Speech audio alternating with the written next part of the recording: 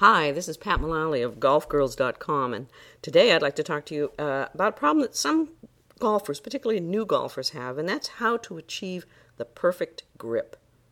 Having correct grip in golf is of prime importance if you want your game to improve. In fact, it'd be true to say that you will never become an expert golfer unless you have achieved this most basic skill. A good grip will give you a good swing. A bad grip will give you a bad swing. It's as simple as that. So the type of grip you use is not as important as the consistency with which you use it.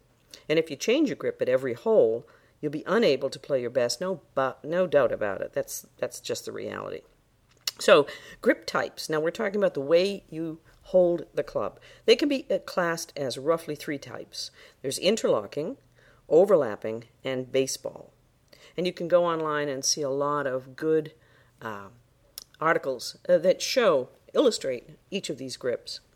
But for a good grip, your hands should be close together and you want them to work as one.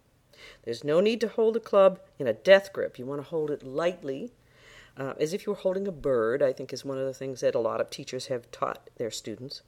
But you have to be sure that it's not too loose, but it's not too strong.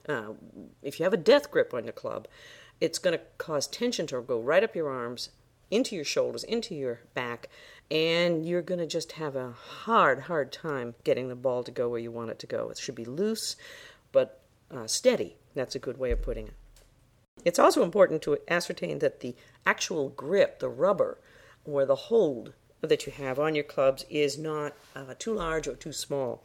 Many beginners make the mistake of just accepting the grip that comes with their club. They do wear down. You have to be sure that it's not slippery. There are some grip manufacturers that have a tacky grip that will help, especially if you play in humid or wet areas of the country. And that when you put your hand around the grip, you'll know it's the right size for your hand. If you put your hands around the grip itself and just the tips of your fingers touch the palm on the other side. If your grip is too big, you'll find there's a gap between the tips of your fingers and your palm. And if it's too small a grip for your hand, you'll find that your hands, or your fingers rather, are actually digging into your palm a little bit because the grip. And so make sure you go to your pro or to a reputable golf retailer who re-grips your clubs so you've got the right size grip and the right kind of grip for your kind of play. Let's see, the other thing I wanted to say is the most critical part of the grip is not the type of grip you use, but the angle at which the club lays in your hand. Now, a way to test this, your club should fall into your fingers, not into the palm of your hand. It doesn't go right in the center where your lifeline is. It's up into your fingers.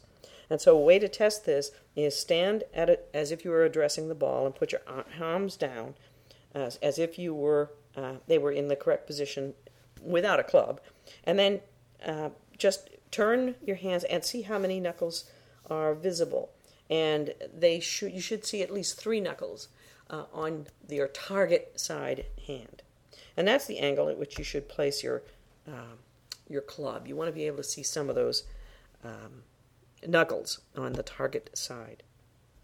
And then don't exert any pressure with your thumbs. Keep your hands parallel to each other for the best performance.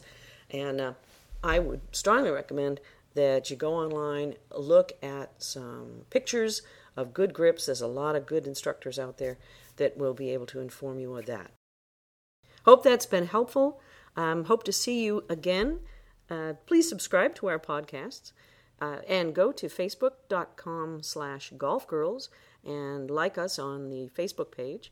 And also visit us at our website at golfgirls.com. That's spelled GURLS, golfgirls.com. Have a great day.